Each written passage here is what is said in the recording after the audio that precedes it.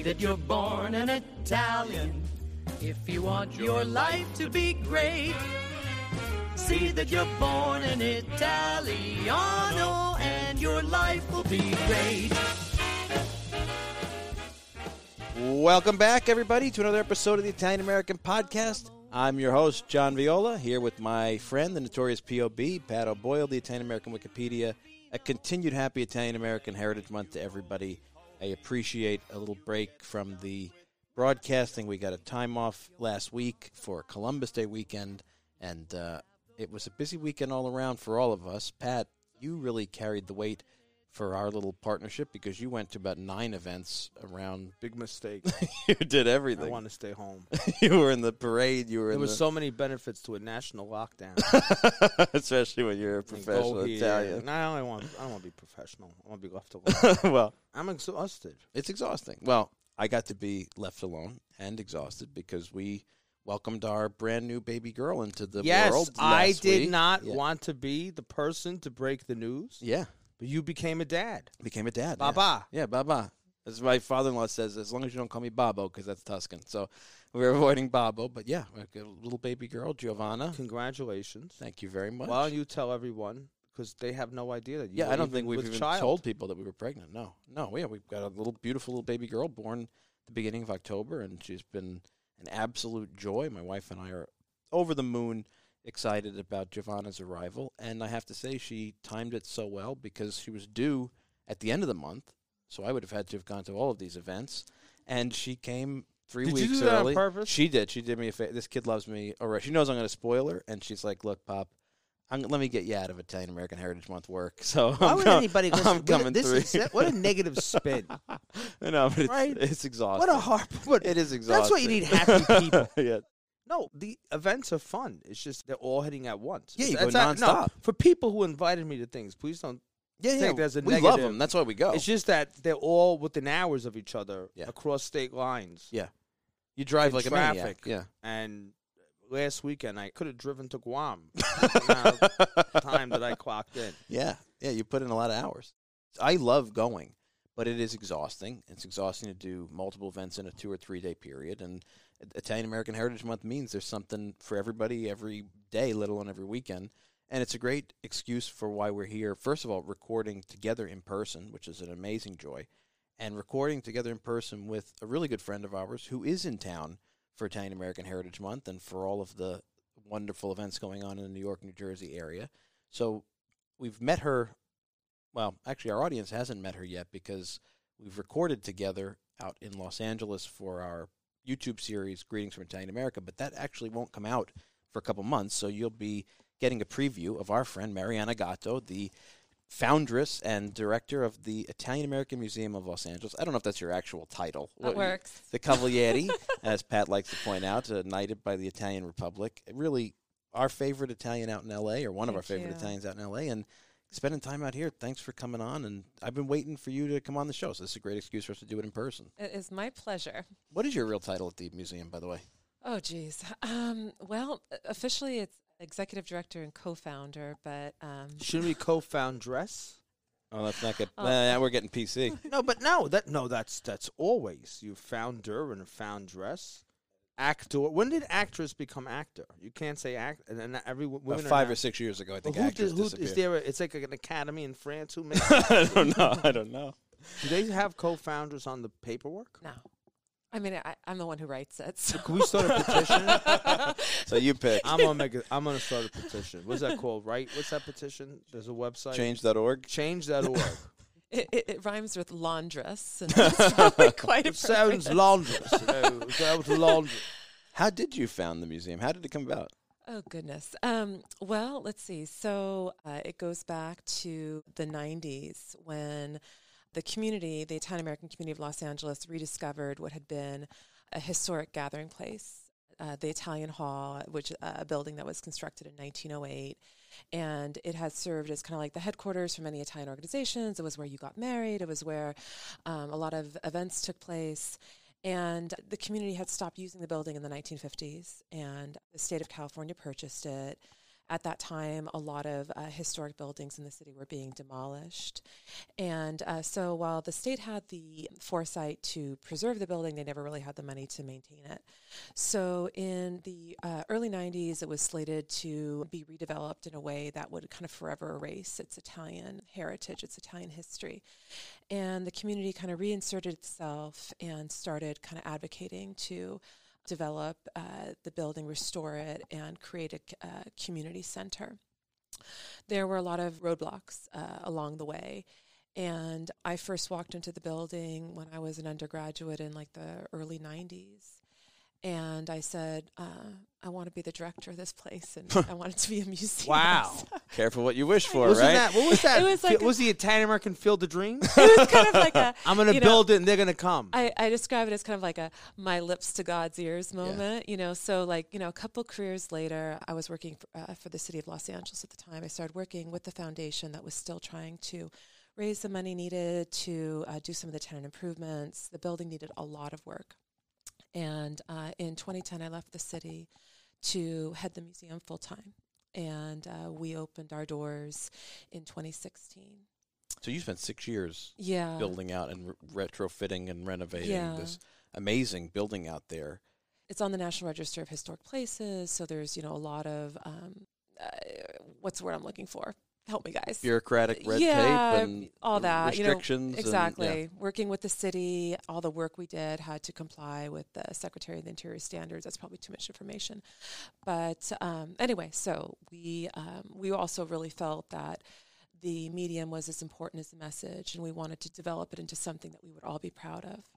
Well, you've certainly done that. For the audience out there that's either not been out west or maybe has gone to L.A. or is in and around L.A. but doesn't particularly think of it as an Italian-American epicenter, one of the things that we enjoyed so much about going out there in the summer when we were filming for Greetings was, first of all, visiting you at the museum and you taking us around to some other sites, but really seeing how deep the Italian history is in Los Angeles, between downtown where the museum is and San Pedro at the port, and there's all these layers that you kind of have to really dig to find, but it's like an Italian hotspot, really. Absolutely. So many people don't think of Los Angeles as a particularly Italian city. We are home to the nation's fifth largest Italian population. Historically, there were 5 little Italies in the city. Italians began settling in Los Angeles in the 1820s. Wow. And not quite what you think of, when you think of New York, but there were these amazing little neighborhoods, with all the same kind of characteristics, the corner market, the bakery, the midwife. Yeah.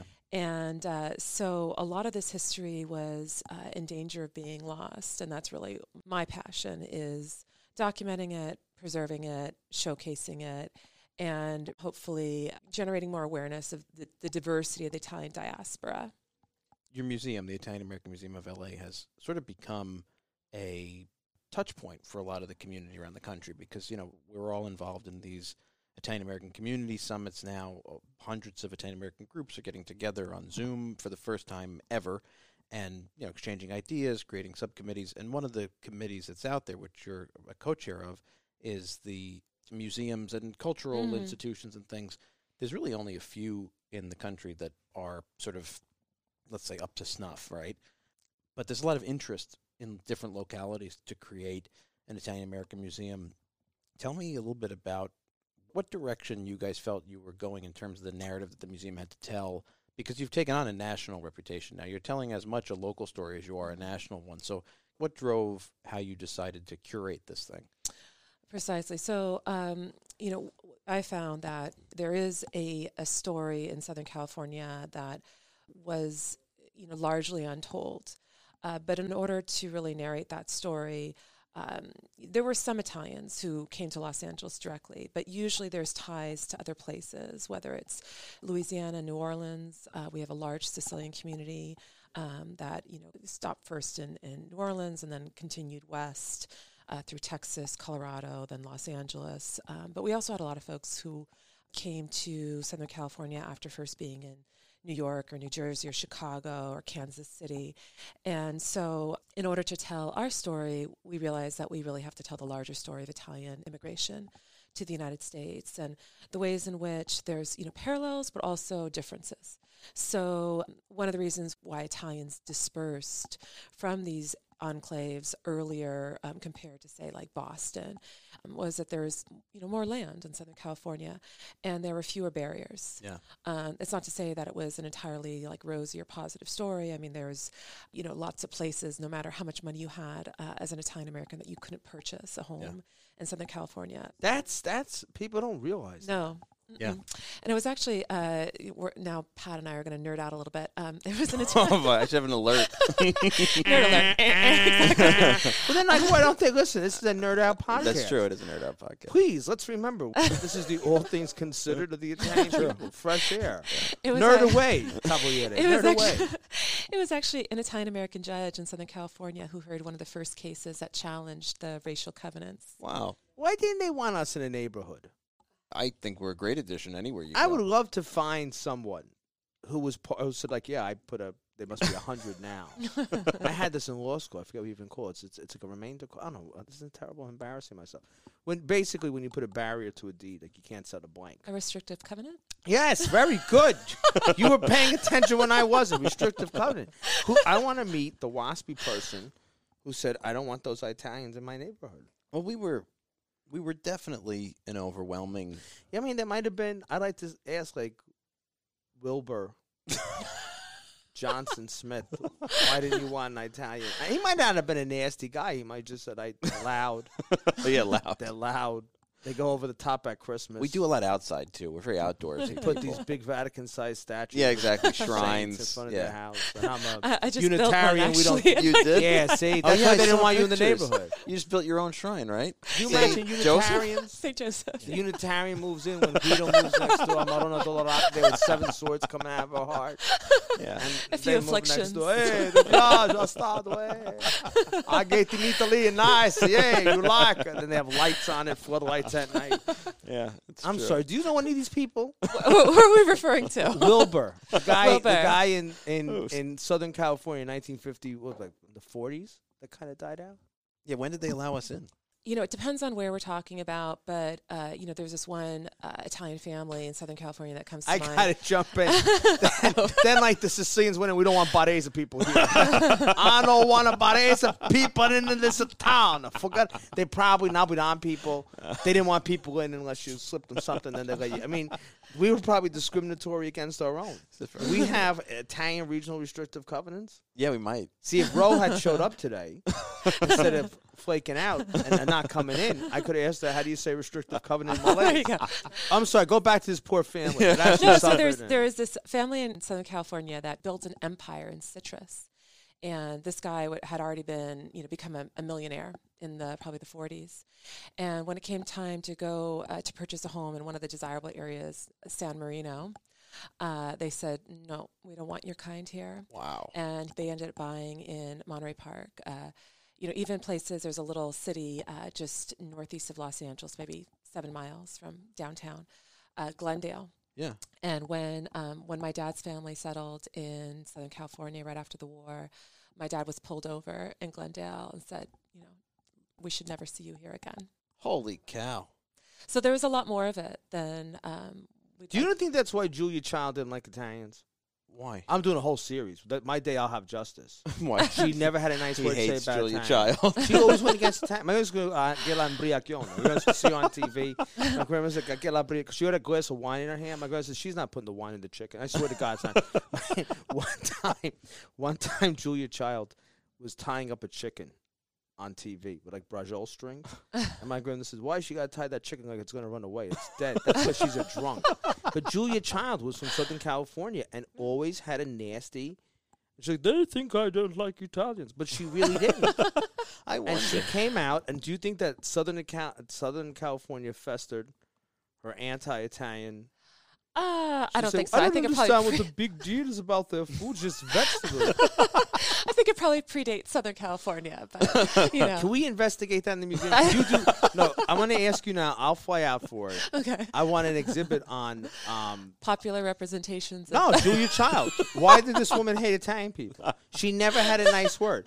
Well, they say, and that's how American people say, if you don't have a nice word, don't say Don't say anything. anything at That's what. That's not our motto. That's theirs. But did she refer to them as Italians or? Well, she was just like, I didn't see the big Why people would eat their flesh? She always had a nasty, and Italian chef said this lady didn't like us. And we should have had a protest against her back when she was alive. But when I don't want she's dead now. I'm not wishing harm on the dead. But could we do that? Could you do that? I think we could. So we have a commitment here on the podcast. The caveat is going to go back and have we're going to have a big program. Can't we have a big picture with like a slash mark through it?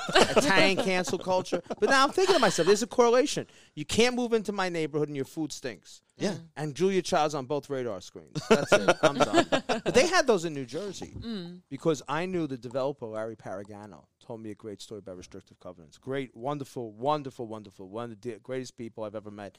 And a man I truly loved. Before Larry passed, he told me a story. He was a developer in the Short Hills, Millburn area of New Jersey. I guess it'd be in the 50s, late 50s, let's say late 50s, early 60s. And he built a beautiful house, and an Italian-American couple was looking at it. So when he was there as a builder looking at the realtor giving a tour, this young Italian-American couple was totally into buying this house. And he speaks to the realtor afterwards. He's like, well, did they buy it? Did they buy it? He goes, no, they didn't want it. And he couldn't understand why. So he, coincidentally, because there are no coincidences with God, was out to dinner shortly after that, and he saw this young couple, which was basically same age as he was. And he went up and he said, I not that I want to put any pressure or, I'm trying to be intrusive, but I have to ask you, I can't understand. You seem so happy with that house. Why didn't you buy it? And they said, well, they told us it was no longer for sale. And he found out that the realtor was in cahoots with the locals. Wow. To keep the Italians, because it was the Newark Italians from moving in.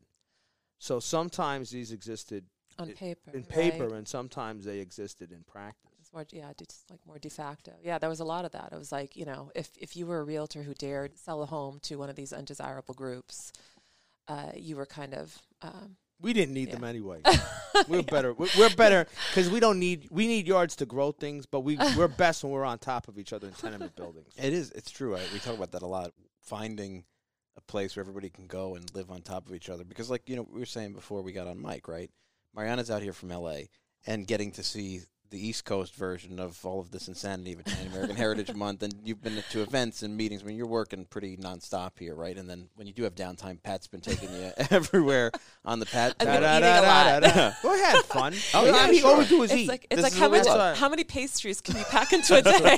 I don't eat them. I only watch. That's true. You don't. I can't because of the pine nuts. It's like a torture. I love cake, and I got to watch other people eat cake. But we talk about that a lot, like the idea that we travel around. You are clearly in the ranks of professional Italian American, and we saw you. Can in you put a LA. round of applause in there? That's right. Sound round of applause. Yeah, whatever is wrong in your childhood that made you do this, like us. But we saw you in L.A. this summer. Then we saw you in Cleveland for the ISDA convention, and you do meet the same circle of people. And sometimes you say, "Gosh, it'd be nice if there was just like a little town somewhere in the middle of America that was just an Italian." Game reserve for us to go to, because you do feel better living on top of each other. Absolutely. I think we're, many of us are looking for our tribe, and we feel best when we're amongst. Feels, and like, that was one of the things I found so interesting about LA, because, you said fifth largest population was 5 Little Italies in the area. The one that is officially titled the Little Italy of Los Angeles, we got to spend some time in, was San Pedro, down by the port. That's a unique place because it is heavily Italian. Absolutely. And it's also America's newest Little Italy in that it now finally has its designation. Can you tell the uninitiated about San Pedro, this sort of undiscovered Little Italy that's sitting there? Yeah, so Italians began settling in San Pedro in the early 1900s, and many of them were from Sicily and Ischia. And they came there because of the fishing industry and really helped develop it. The tuna industry, the West Coast tuna industry, was really born in San Pedro. We think of like Monterey, right, John Steinbeck. But San Pedro was home to over a dozen canneries at one time. And most of the Italians were somehow employed. They were either commercial fishermen. Many of the women worked in the canneries. And there was this tremendous sense of pride, though a lot of them, once they became successful, they would move into some of the more bedroom communities like Rancho Palos Verdes, which borders San Pedro. A lot of them stayed. And there's this, great sense of community there, a church where you can still, there's still Mass in Italian, a lot of the Italian religious festivals, the Feste. And just, you also, when you get to know the community, intermarriage that goes back, 3 generations. So it's kind of that typical, little piece of Italian America. Yeah.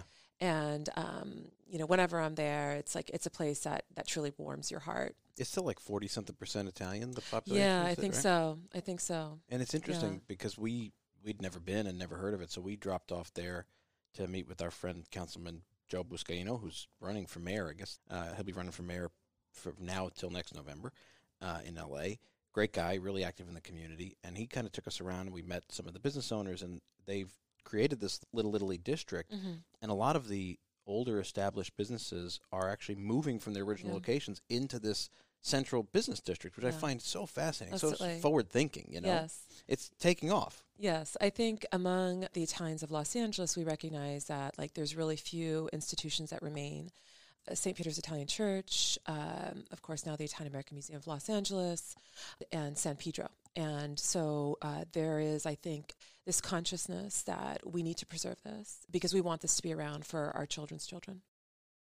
And before COVID, when things were normal, when scheduling was normal and stuff like that, you guys have been open now going on 5 years, and you've got the permanent exhibits that tell the story of the Italian-American community in L.A., but you've got a great section on anti-Italian discrimination in the area. You've got Italians in Hollywood, but you've also been hosting other events and having, rotating exhibitions or symposiums and things like that.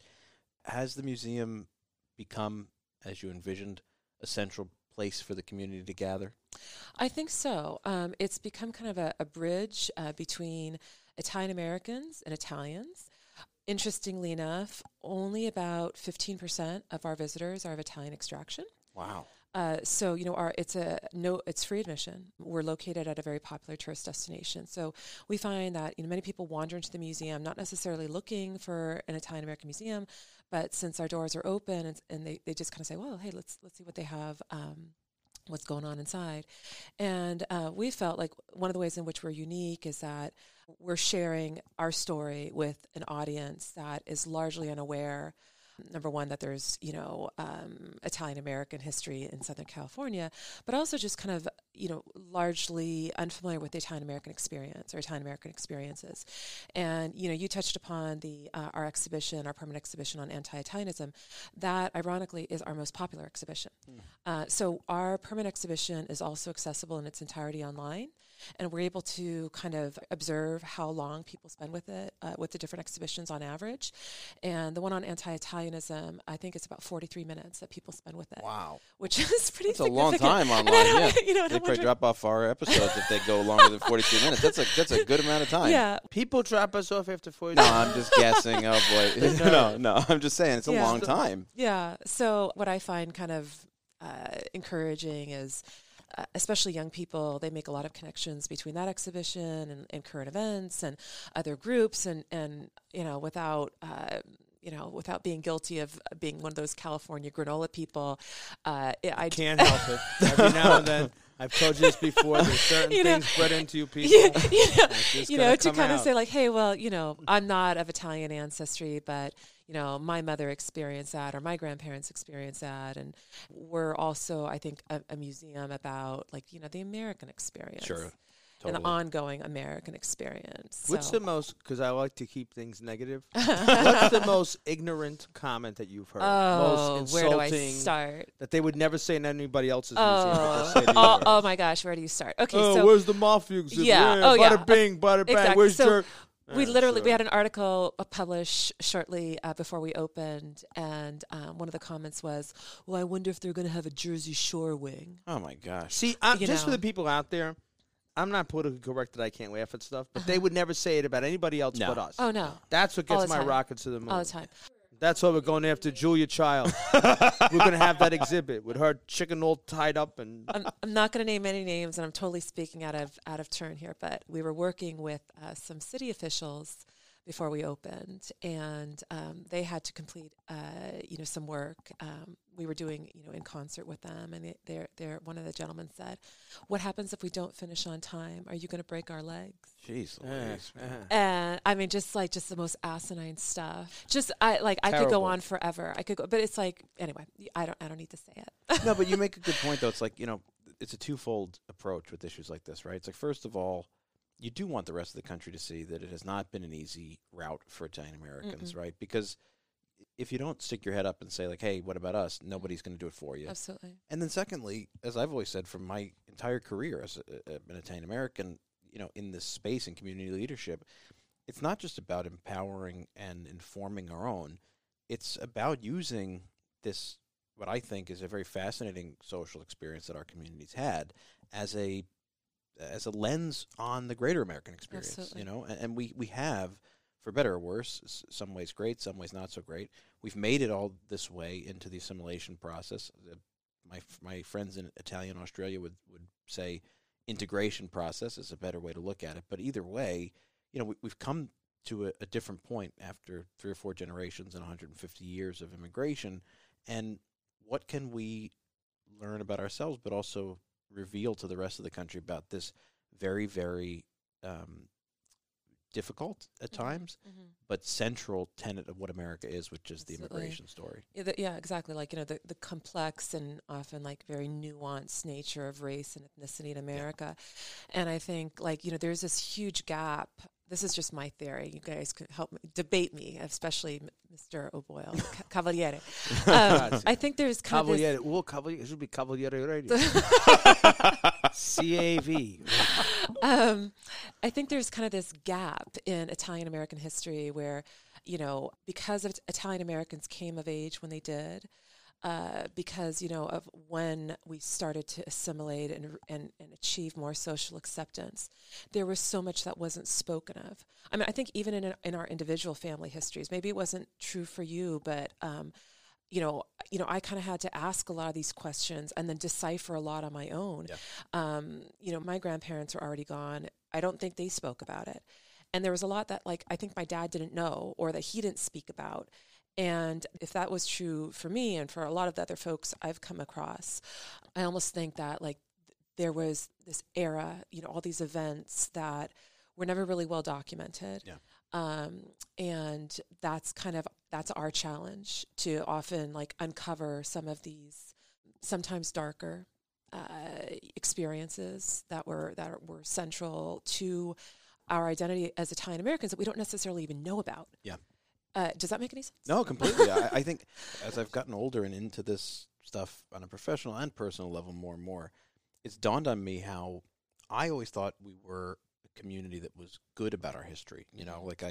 I knew where my family came from in Italy, and, I was with them all the time, so I felt like I knew so much. But in reality, the older I get and the more I've learned, the more I realize I didn't know much. And so much of the story I've filled in for my family, parents and aunts and uncles and things, through my own work and research and going out and asking the questions that have come up as I've sort of gotten a more sophisticated approach to this. Because, I was with my grandparents at least every Sunday and 3 or 4 days a week until I lost my grandfather at 16 and my grandmother at 20. And I asked a lot of questions, but I never got the sort of big picture, my grandfather was at a Unity Day in 1970, and my grandfather fought in the war in Italy in his hometown.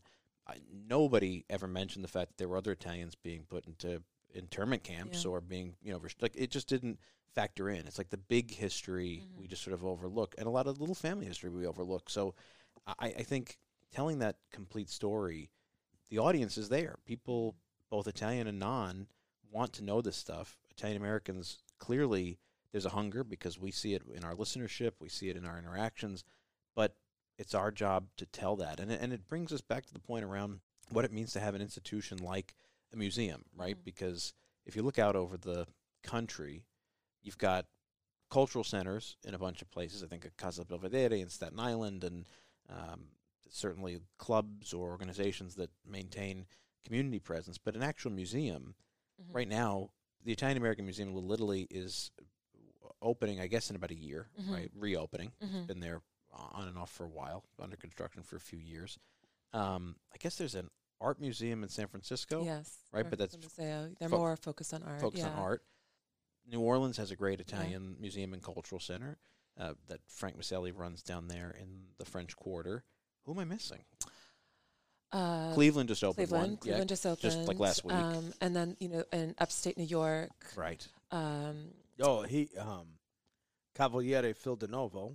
Yeah. The Cavaliere track today. That's in Albany. Albany. And then I think was he the first one?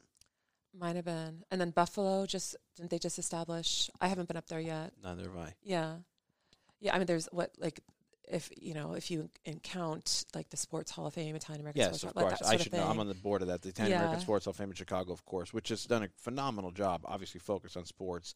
There's the Garibaldi Meucci Museum. Yes. Staten Island. You're remiss to not. Yeah, but that's, a Yeah. tiny old house and, not exactly in a terribly trafficked area. Yeah. But, what can we do as a community to improve the interaction? Because, I think about it, right? Like, how do you even build the collection of artifacts? How do you go about, how did you guys go about bringing in all of these artifacts in the museum? And then how do you share them with other museums? What's the process? How do we build our material culture again? Okay, well, without getting too technical, Yeah. In the museum world, we have something called the scope of collections. And it's kind of like, well, what are... Wow, that's deep. Scope of collection. And that's why we're the Italian American NPR. That's why when they want to make us out the dopes, we're not, because we got a lady here that has said words like scope of collection or restrictive covenant. Yeah. Restrictive covenant. Yeah, So it's kind of like what your collection's priorities are, right? And within that, you also evaluate okay, well, just how many, knitted doilies do we need? Right? Don't ask Pat. Pat would say unlimited amount of limited doilies. Our next exhibition but that's is about... just like the old Italian ladies love those. Yeah. They had to put under lamps, under everything. Candy dishes, so you didn't scratch the wood. Absolutely. And don't forget that. Well, anyway. So our next exhibition actually looks at women's needlework and how it was a vehicle to express emotions and help support your family, and how to kind of bridged the old world with the new. But going back to your question, we got started collecting. At one time, it was, primarily the older members of the community that were sharing objects with us. And that was always kind of tricky, because it's no, we don't want your grandma's lamp. Yeah, it's really hard. So, but there are Italians out there who would gladly take it.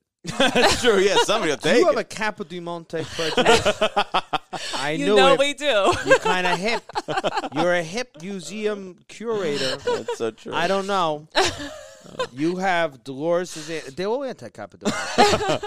The whole crew. You could open that museum. No, I'm gonna have. I'll have. No, that'll be a real Italian thing to do. I'll open up an enemy museum across the street, the Italian American Real Museum of Los Angeles. And I'll have Capo di Monte, even though I have nothing to do with Los Angeles. I'll have Capo di Monte, because every Italian institution.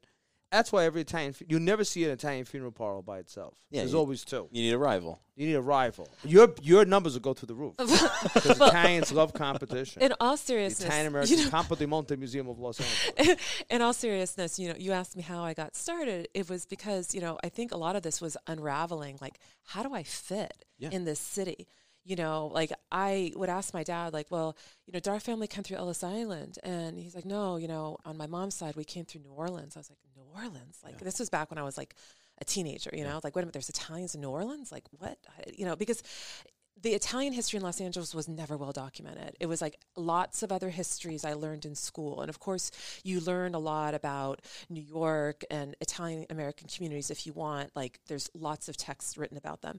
But the Southern California history was not really there. I was well, what am I doing here? Who am I? Who are we?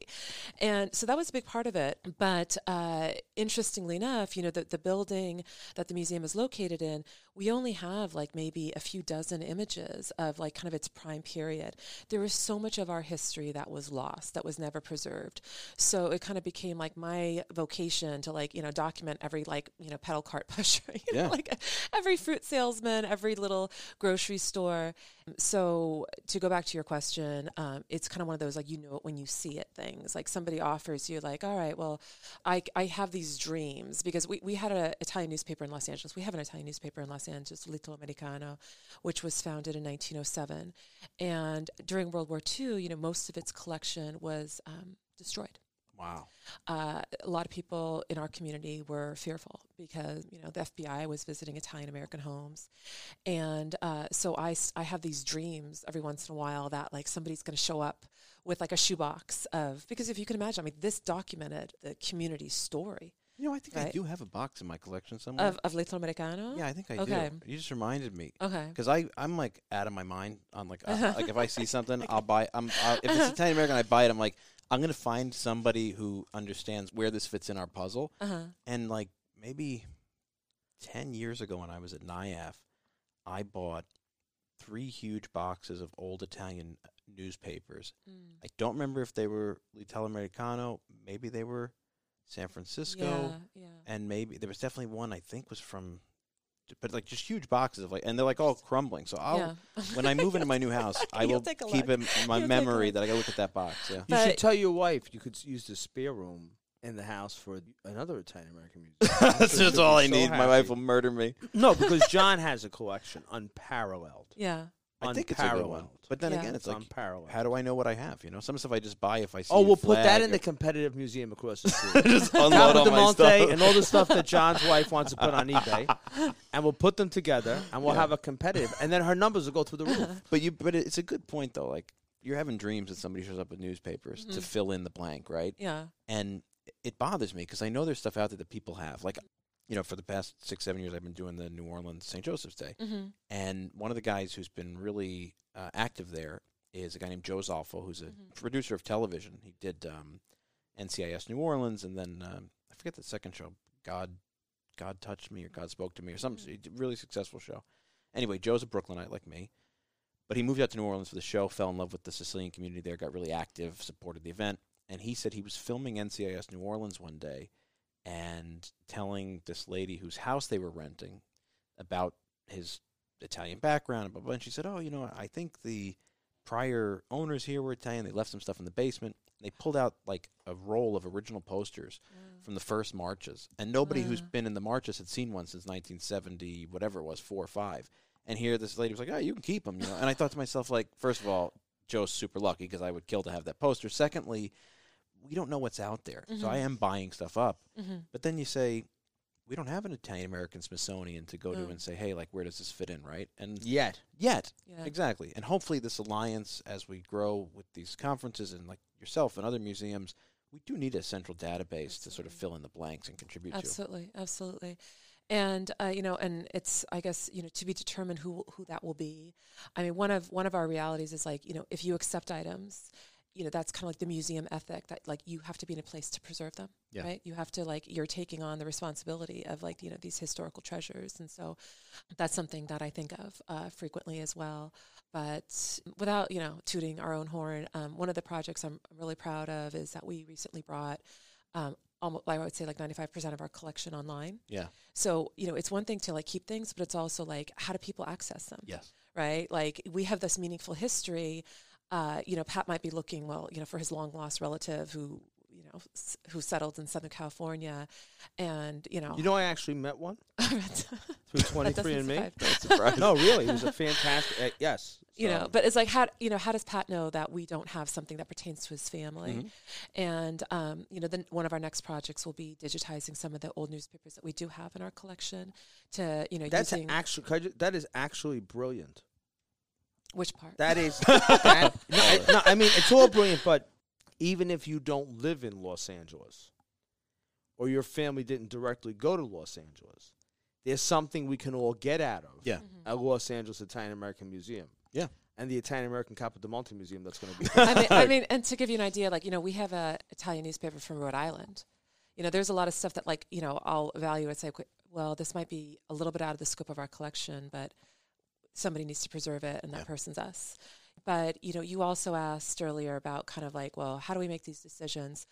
I feel, and this is why I also think the Italian American podcast is so important, because you make, you know, these topics accessible. right? Like we're speaking in a language that people can understand. And that's our same approach at the museum. It's like, before COVID, we had about 300,000 school kids visit annually. Wow. And we want them to walk away with something, right? With like the average visitor might read at the high school level, right? Yeah. So it's like we're trying to make this in a way that like, what's the purpose of having a museum if like you're kind of like high in the sky, ivory tower? Yeah. We want to be the community's museum. And you're clearly doing that. And, to Pat's point, like, well, first of all, it's not cheap. And nor is it easy to digitize this stuff. No. So auguri on getting 95% of the collection Thank up there, you. because I've looked at digitizing and preserving my collection, and it's in the six figures, mid six figures to do, a substantial amount of stuff. And, that's a huge roadblock for institutions, particularly in a community like ours where fundraising is not the easiest thing in the world, right? So if you want to help digitize, I'm sure there'll be a link on our site, Stephanie will put on. But then the question becomes, like you said, like, if you get a box, because it is about turning it over to the authority, basically. Like if you get a box of Rhode Island newspapers, and they don't necessarily pertain, or they might not necessarily pertain to the Italian American experience in LA, but in terms of the wider mosaic of Italian America, they are important to someone and to some story. And so where is the central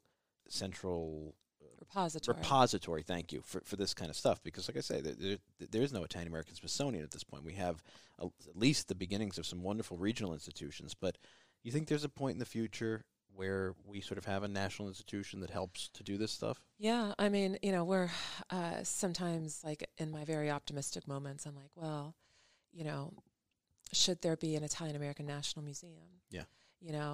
Maybe that's our we challenge. We could never all row together. Well, like that. I get it, but you know what? I mean, yeah. But can you imagine picking that board? Or who's going to be that curator? Yeah. Or where it's going to be located? Absolutely. It would have to be moving. You'd have to have like, Yeah. The European City of Culture would be the Italian American Museum of the Year. That's true, actually. That's not a bad idea. Yeah. Well, I guess part of it is like, who's best suited to do it, right? Yeah. But I think maybe, our call, the call upon our community benefactors is like, hey, if we don't do this now, we have like a very finite period, I feel. Like so many of our folks have already passed on or they're passing on. Like we need to record these memories. We need to be preserving this information because if we don't, it's gone forever. And it's like the task has been what we faced over the years is like reconstructing history. Yeah, it's so hard. Close to 2.5 years ago, a woman walked into our museum with it was her great-grandmother's wedding invitation. She had been married in the building in 1921. Wow. No, 1919. And it was just like, those are the moments, It was just like so fascinating because, again, like a lot of this was thrown away. It was like, oh, yeah, that's all a bunch of junk. Like, just toss it. Kills you. Yeah, I know someone absolutely. who recently, they were COVID cleaning the house. Italian Americans. They found a box of photographs, I guess from 1900, 1920. They didn't realize who they were, so they threw them all out. Oh, yeah. That breaks my heart. We're never going to figure out who they are and toss them. Fall favorites are back on Mediaset Italia. All the shows you love to cozy up on the couch with. Italian family favorites whipped up in the kitchen with Cotto e Mangiato. All eyes are back on the Grande Fratello Veep House with a brand new season and a fresh crop of contestants. A double dose of Maria De Filippi with the return of new episodes of Amici and Uomini e Donne. And the game show that puts you in the hot seat, Caduta Libera, and host Jerry Scotti will test your wits. Mediaset Italia has all the best entertainment from Italy year-round. Call your local television provider and ask for the channel today. But that's what this is all about. Like, that's why when I go out, sometimes I do find stuff even in garbages or at flea markets or, wherever it is. But I'm constantly scouring the internet because I say to myself, like, I've put a lot of the money that I've made in my life into this stuff. And my wife, she's Italian-American. She's very proud. But her family's like the opposite. My family's like hoarders. Like, you go to my grandfather's house upstate, and it's like American pickers would be drooling to go to his property. My wife's family, I went to visit them for the first time, and I'm like, did you guys just move in? There's nothing here. Like, there's nothing. They didn't have a coffee table. Funny. That's so funny. Yeah, no, my dad was like, he was an artist. He was a professor, but he was like an insane collector. And like the house I grew up in was like a museum. It was like, and so my friends would come over and be like, what is going on here? I'm like, wait a minute, you don't have carousel horses suspended from your ceiling? That's my house. That's my grandfather. My grandfather had a piece of the Andrea Doria, and it's been like it was just. Is that a Sicilian thing? Is that your bond? I don't know. Maybe. Maybe. Could be. Well, that was. I think my dad got his artistic stuff from his mother, who was Sicilian. So Yeah, my Sicilian grandfather. Oh, is the Sicilians artist. are. He's the- yeah. But Sicilians are markedly visual artists. Yes. Very visual. And people. it's not Neapolitans are visual artists, but they have a very strong music and literary tradition. Yeah. Sicilians are an intrinsic. Even their bread Sure. Exactly. is aesthetically pleasing. Are we talking about the St. Joseph bread, or just bread? Sure, I mean, like you mean Sicilians make bread that they don't eat. They make bread for show, right? Yeah, sure. You go to the museum in Los Angeles, I'm like, wow, look at all this bread. It's for show. It's like shellac. It's absolutely stunning bread that they have people make for you to come and to look at. That was a funny story. You know that A exhibition. Neapolitan would have a piece of mozzarella and a piece of prosciutto there. It'd be like for an hour. Like they would not have an aesthetic loaf of bread wouldn't have lasted long. That was kind of a funny story, like totally off topic. You know, we opened that exhibition 8 days before COVID shut down the country. This was an exhibition on St. Joseph's tables and kind of their origin. And I think it's like now we have the world record for like the longest running St. Joseph's table because it's literally like, you know, I had to address a weevil issue. You know? It's a good thing you shellacked all the Sicilian John bread. and I were there like a year and a half later. They just put it on 15 minutes ago. It's true. It's I mean, if you when are you going to leave that until? When can people see that until? Well, okay, so we've literally had to replan these exhibitions now 5 times. So our we were supposed to open an exhibition on Pinocchio in June of 2020. Wow. And you know, this exhibition was like totally hands-on, like bring your kids with their sticky fingers and let them breathe and touch everything, you know what I mean? There you go. And so we're just not seeing that group of visitors return yet, right? Like the school groups aren't coming back, our tourists aren't coming back. So we shelved that till the end of 2022. And our next one is called Woven Lives. And it looks, as I mentioned, at the role of needlework in like the Italian diaspora and specifically Italian-American women. And it's a pretty cool, like we do everything from like, you know, needlework that was created by nuns, like the where did we go yesterday, Pat? Convent. Yeah, so But the from the Cabrini shrine, yes. from the missionary sisters of the Sacred Heart, right? Yes, Yeah, Mother so Cabrini. Mother Cabrini. You saw her body live and in living color. Oh, so you really are getting the paddle boil tour. I've been underground with the baby. So, This is good. so we've got some of the embroideries created by the It's sisters. a shame we don't too. have more dead saints in glass caskets. I I love have it. more. For I me, mean, it's like, we could you have an know, exhibit on dead Italian saints. there we go. You in could. the caskets with the real outfits. But think involved. about the fact that you know that, like you're talking about here. Where's the Is this central? something I should be proud of? Well, yeah. Where is the central repository for this? Right, like. If A you lot of think the this stuff is conversation is wacky, please send me a message. 'Cause I think this is a totally normal conversation, Yeah. and I hang out with people who think this is totally normal. Well, this really But is there's 3 friends somebody out chatting. there, Really. and you're driving, and your eyes are like, should I shut this off now? And you have some American person in your car that's like, these are really weird. And if you're rolling your eyes right now,'d love to hear from you. Seriously, I talk to everybody. He does talk to everybody. I would love to hear. So, all right, we've been having a blast here for an hour, but I do have to get home to the baby. Okay. So tell everybody They're out going to there- blame me because I had a 3-hour conversation before we were supposed to tape. So I'm going to watch. No. They're going to blame I me. factored Because in- our I real factored that good in. conversations are the ones you can't hear. There's a lot of stuff. If you hang out with us one time, I mean, there's a... we brought you on here, and of course didn't even talk about, and we will have to do it on another episode. We didn't even talk about your family's roots in Colorado, which is we, at some point, hopefully, We got to go we're going Colorado. out to Colorado. We got to Oh, come the out and do cheese. that. She sent me delicious cheese. Ah, and I So forgot what to did you bring do the with it? book. I ate it.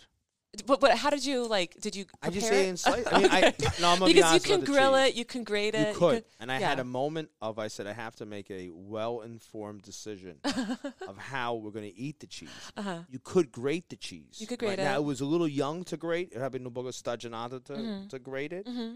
You can also freeze it. You could freeze it, but I said to myself, I'm going to eat it fresh, Yeah. which is arguably a good Yeah, way to can't eat go wrong. it. Yeah. Yeah. It always goes back to food. It really does go back Absolutely. to food. And like we don't plan this. It No. just goes So back. do you think it was too salty? No, I didn't think Okay, so. okay. But goat cheese is salty by its very Yeah. nature. Yeah, this You is know, a that's particular why- goat cheese made in southern Colorado. You should start making goat cheese in Southern Colorado. You know, they make the ricotta too, which I think if I made any of I have friends in Italy who are goat cheese makers. I'm not making You that two up. strike me as the kind of people. See, I like ideas, but you two will like try like he's roasted his own coffee, almost burned down your house, right? God have mercy. And, like you built a shrine. Now and now I can see in the back of your head like you're gonna go home and go, yeah, I should make my own goat cheese because like why not? Everyone Why, I've made ricotta should before, but not out of goat roast their milk. own coffee because you learn so much. There's a first crackling, a second crackling. Like I want to. This is why I do things. If I make it, I learn about it and I understand it. Yeah, you're right. Absolutely. So I understand now why people stopped roasting coffee at home because when the fire alarm was invented, that put that out. I mean, if you did it outside, like Eric Lavin, our friend, his Calabre's grandmother used to go on the roof, and she had a perforated coffee can with a wood fire underneath it, and she would turn it. So I understand why, because matter of fact, there's high carcinogenic rates in lung cancer with coffee roasters. Mm-hmm. Really Yes, makes sense. makes sense. Well, there was And that whole thing a couple of years ago, like, you know, the link between caffeine and cancer. And then there was like, well, yeah, but there's also links that show that it, you know, has anti-cancerous properties, right? We can never So, tell what's good for you, yeah. bad for you. you know the beauty? We're going to be in Dugamba. I know. Yeah, we're all going to the same place. So Exactly. So yeah. let's have some Drunk. wine. The glutton, the guy with gout, and the guy who was a marathon runner, right? There's someone out there, I can't believe he's saying, if you didn't turn us off when we were talking about dead saints and tombs, your Medigan friends are going to say, like, this is so irresponsible. It's true. We all go to the same place. Sure, wow.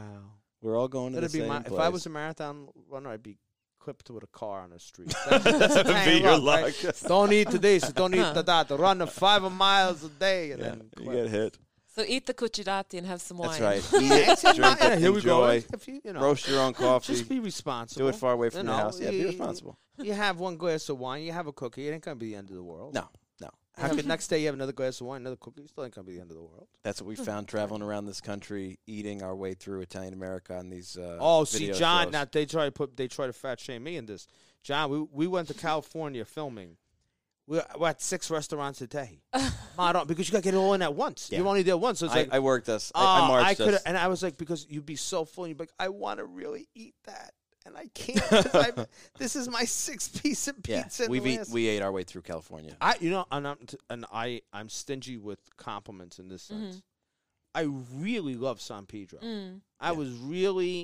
They were just the nicest people. Yeah. They were just nice. It was friendly. Yeah. It was all that niceness that you don't find in the New York metropolitan area. at first. You're I like, mean, what's we're wrong nice, with but you? it takes a while, right? What do you want from me? What do you want from me? Shut up. Why are you bothering me? I don't care. You're from, you know. And I would have loved, but we couldn't do it because it was work. We had to get it all done at once. Yeah. But in a leisurely way, it would have been really enjoyable. Yeah. And I really mean this sincerely. The food was as good as the people. They were just nice people. Everything was great. You guys got to come back. We're going to figure out another chapter to that episode, or you know. We got plenty to see. I mean, there's and do. there's so much. I mean, Bring I got stretchy pants. You know, yeah. What's that? Iron Man. I have them. They're gym pants. Yes, I wear them to the gym. What's it? Iron Man. What's the name of that? I don't know. What's this? Everybody wears. Under Armour. Under Armour. Iron Man. Iron Man.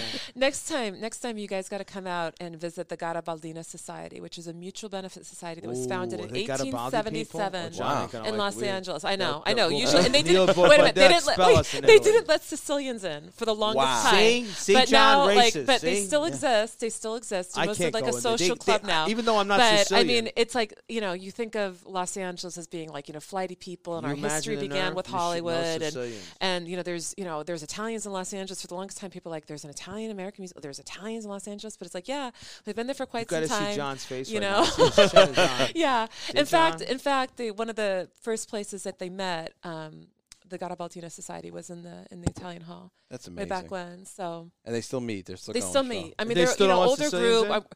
They let in Sicilians. They're you're just saying that now. No, you don't no, wanna no. get trouble with that, huh? John's going to show up with a what's that? Trinacria. Trinacria. Big Trinacria.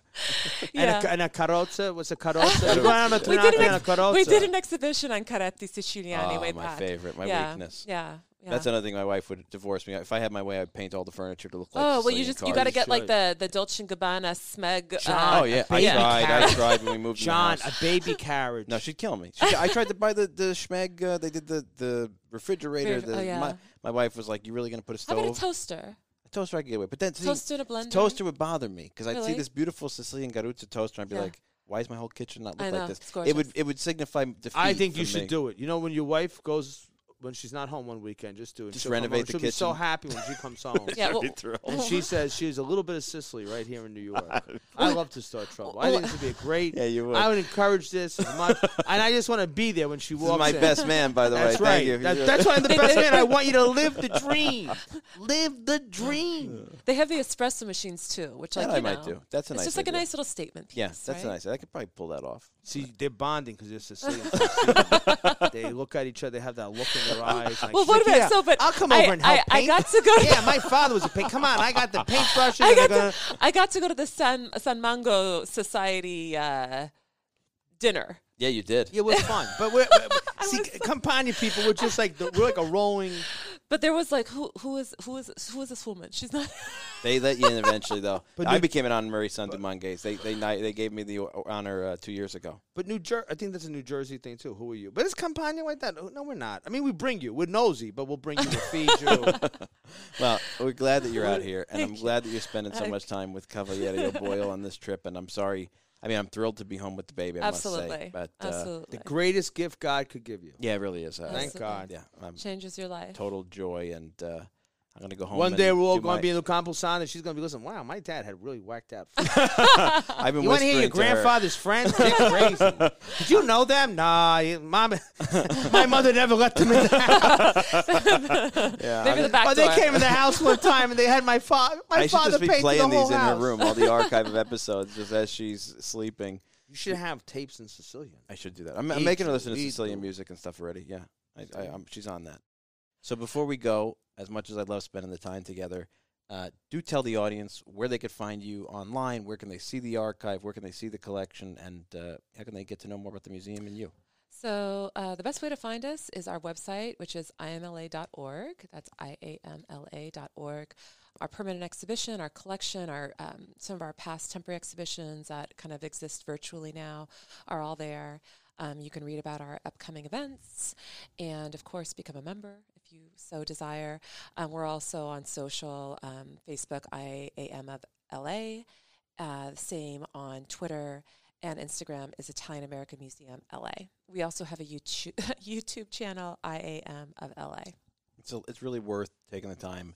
If you can't be in LA, definitely take the time to track what's going on and follow on social media, explore the collection. And if you are in or around LA, make a point to go see Marianna Thank you. at this museum. It's wonderful, and the exhibits are really, really, just beautifully done, very thoughtful, and you get to meet one of our great friends out there who I'm sure if you're nice enough will take you to the next Italian-American site in the city like she does to us. So you never know if you'll get the extended tour if you're really nice and say you heard her on the podcast. So this has been a lot of fun. I'm looking forward to the next time we do this together. Thank you. It's Pat, been a pleasure being here. Oh, it's been a pleasure having you. I'm glad you're out here. And Pat, before we go, I know you have a special Pat O'Boyle news bulletin you want to share. No, this is serious. Yeah, I know. That's This is like serious. I was going to do a special report. Yeah, go ahead. We have, what happened was organically, right? Because it's all about being organic today. We have many listeners or people in our circle who wanted to know how to make homemade wine because they wanted to do it, or they have memories of relatives, parents, grandparents doing it. And we have many people who are expert wine producers within our circle. Mike DeSapio, Jack Petroni, people know what they're doing. And we wanted to create a Facebook group where people with experience could share with newcomers. Because winemaking now is much easier than it was 10 or 20 years ago. If you want to have a family team building event, right, it's a great way to get all the family together. It's much cheaper. I figure it's about $2 a bottle compared to what you get into the store. Yeah. And people, like to rip on homemade wine because they're thinking of what was made 70 years ago, which was difficult because in the old days, it was you had to wait. You had Barbera and Moscato and Alicante were the only 3 grapes that could survive coming from California. That's why it's so appropriate you're here today, to the East Coast. And they didn't have the equipment to make exceptional wines. Wines were kind of rough all around the world. But now, with the technology, you can make really, really good homemade wine. You can make excellent homemade wine.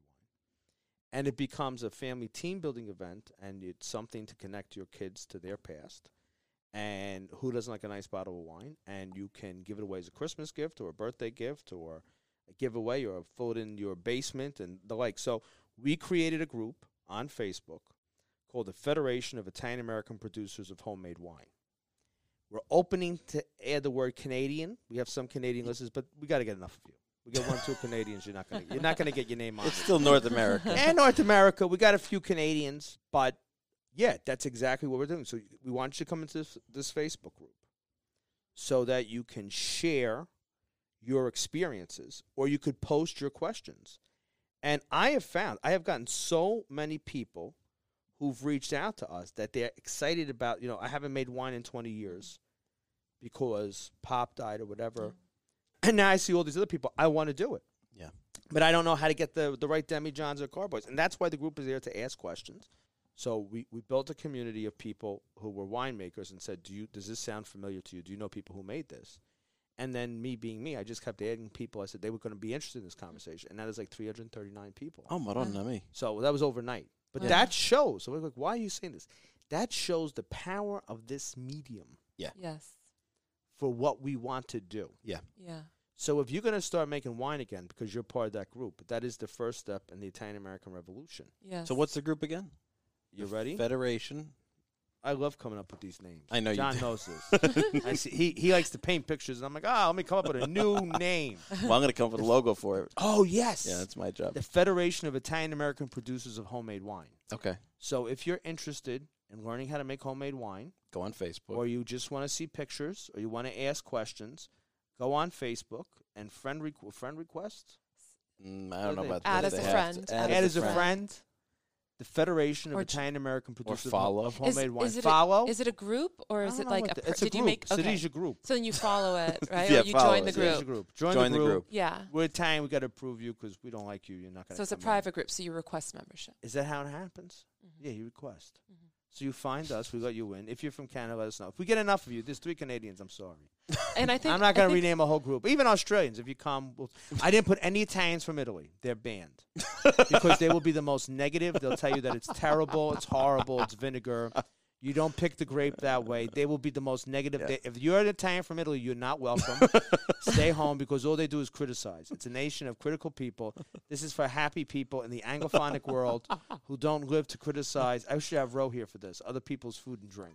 And I was just very happy to see people because nothing makes me happier than when someone says, I'm going to try doing this again. I think it's I great. have my Absolutely. grandfather's press, and I'm going to give it a shot. I love it. Yeah. Because I have people going, yeah, I'm going to make wine now. That makes me Get them going. Get them going. I want to do an episode on that. I want to do an episode on the winemaking group. I know how to make vinegar, too, if yours doesn't work out well. Just You turn make it it. over. He makes everything. If I there's see something you the- need to make, Pat has the know-how. If the world ever collapses, I'll be on a mountain with So- Sfia. I can even make a Sfia. I need a carpenter to make the pin to roll it out. This is a sickness. People want to learn how to That's true. make You- rocket ships. I want to learn how to make a Sfia. You want to make the mother of vinegar and the Sfidel. Yes, But that's my what we vinegar need. mother. That's what makes us happy. sourdough, pizza stone. Absolutely. All right, go out and join the group. We're happy to have as many people Thank as we you. can, and hopefully Thank we'll all you. make wine together. John, may I say this? Yeah. The welcome mat, our welcome mat is always here for you. Thank you. Oh, yeah. That's so, So special we to enjoy your company so Thank much. you. You were so hospitable to us in Los Angeles. That was nothing. It's It was- just a small consolation Thank you. that we would be able to host you here. Thank you so much. Yeah. And you It's could wacky. always call in on Zoom when you're out there. Zoom. You can opine on any topic, or if you think there's something fun, we'll send you How would the you All say Ngopo Zoom? Ngopo Zoom. Ngopo Zoom. Ngopo Zoom. Ngopo Zoom. Ma chiamata Ngopo Zoom. Ngopo Zuma Zuma, Ngopo because Zoom. it makes me think of the song. This And of is the first time we have taped In together person, Wow. so long. since All the the, more. the virus hit. Wow. We're doing all the Zoom stuff. Wow. Yeah. So much nicer this way. Historic moment on many levels. It is, tell isn't it? people, And can I tell people a secret? John had a window with the most stunning view of Manhattan anyone has ever seen. Yeah. And you go in his office and you'd be like, this is the most beautiful view of Manhattan. And he loved this podcast so much that he bought soundproofing like cardboard No, panels, thick panels. panels and covered his view of Manhattan so That's we true. could tape in a studio with no light, no view of Manhattan. Yeah. Yes. But it was soundproof and he did it all for the love of you and the love of the podcast. And then the virus hit. And then the virus hit. And now the paneling is falling Now the off. panel's I went in the office the other day. The Did it paneling's really falling fall off. off? Yeah, because it's been sitting there. No air conditioning, no nothing. Yeah, Picard. but that office, you want to talk about a museum, that office is where I send all my stuff because my wife would kill me if I sent my eBay purchases. So it looks like the end of Indiana Jones with just like stacks of boxes and envelopes. And I should give you a holiday next time you come out. You can go look through those boxes first because it is a treasure trove of Italian Americana just waiting. And I haven't been able to go back, really. So that's on my list a couple of weeks from now. I'll go back in and dig through my boxes, and maybe I'll send some stuff out to the museum. Thank you. Yeah, and it goes without saying, whenever you're ready to come back west, whether it's California, Colorado, there's like Colorado's next. I mean, I've done California multiple times in my life. Yeah, but I've there's never like, done so many Colorado. fascinating chapters. And I mean, you just realize like there is just, so much there that you don't really think of as like Italian America, but it's Italian America. Yeah. And it's waiting to be kind of, again, like exposed, Exposed, discovered. So Celebrated. And that's what we're all doing. That's what each of us has dedicated our lives to is uncovering, celebrating, and sharing this amazing mosaic of experiences that is Italian America. So I really look forward to when we can do this again. This is always great. We will be out in Colorado because we want to film out there, and don't need an excuse to twist our arm to come back and see you in LA. Thank you. And I hope to have more reasons to come back here, too. So come whenever you want. Thank We're you. always open, and I know Pat's taking you to a late lunch. Are you taking it to Martino's? No, we hit Martino's. Oh, you hit Joey Martino's. Vitale's going to meet up with us. Oh, good. He wants to go to Blue Eyes. Wherever you're going, enjoy the rest of your time with Pat. He is a great tour guide, and we hope you've enjoyed being here. Absolutely. I can't tell you, like, my smile muscles are, And that's what this podcast is all about, smiling and enjoying your Italianness. So I hope you out there have enjoyed this wonderful visit with a great friend. And from all of us, the Italian American Podcast, thanks for listening, and we'll see you next week. Dun, dun, dun, dun. Dun, dun, dun, dun, dun, dun. See that you're born Dun, in dun. Italian.